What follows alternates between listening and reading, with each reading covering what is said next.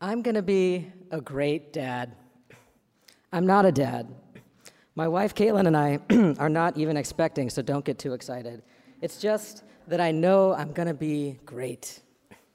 I think about this a lot.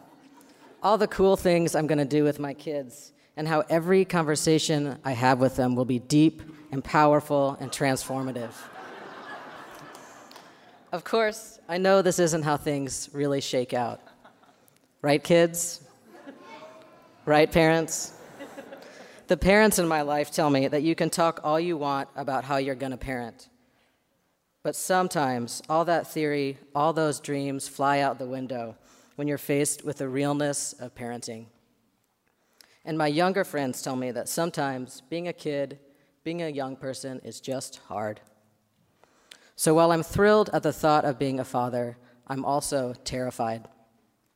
I'm terrified of the bogus messages my kids might pick up in the world, the lies about who is valuable and who is not, who is viewed as beautiful and lovable and who is not, and whose voices matter and whose don't. And what messages will I pass along without my even knowing? A friend of mine tells this story. She was 15 and driving in the car with her dad, and they pull up to a red light. She took a deep breath, and she said to herself, just go for it. And she turned to her dad and said, hey, I think I'm gay. Her father leaned his head back, squeezed his eyes closed, and opened his mouth wide. He stayed like that for what felt like ages, making a strange, prolonged, cry-like sound. Longest red light in history. Finally, he said, I'm just so proud of you. I've never loved you more than I do right now. I love this story.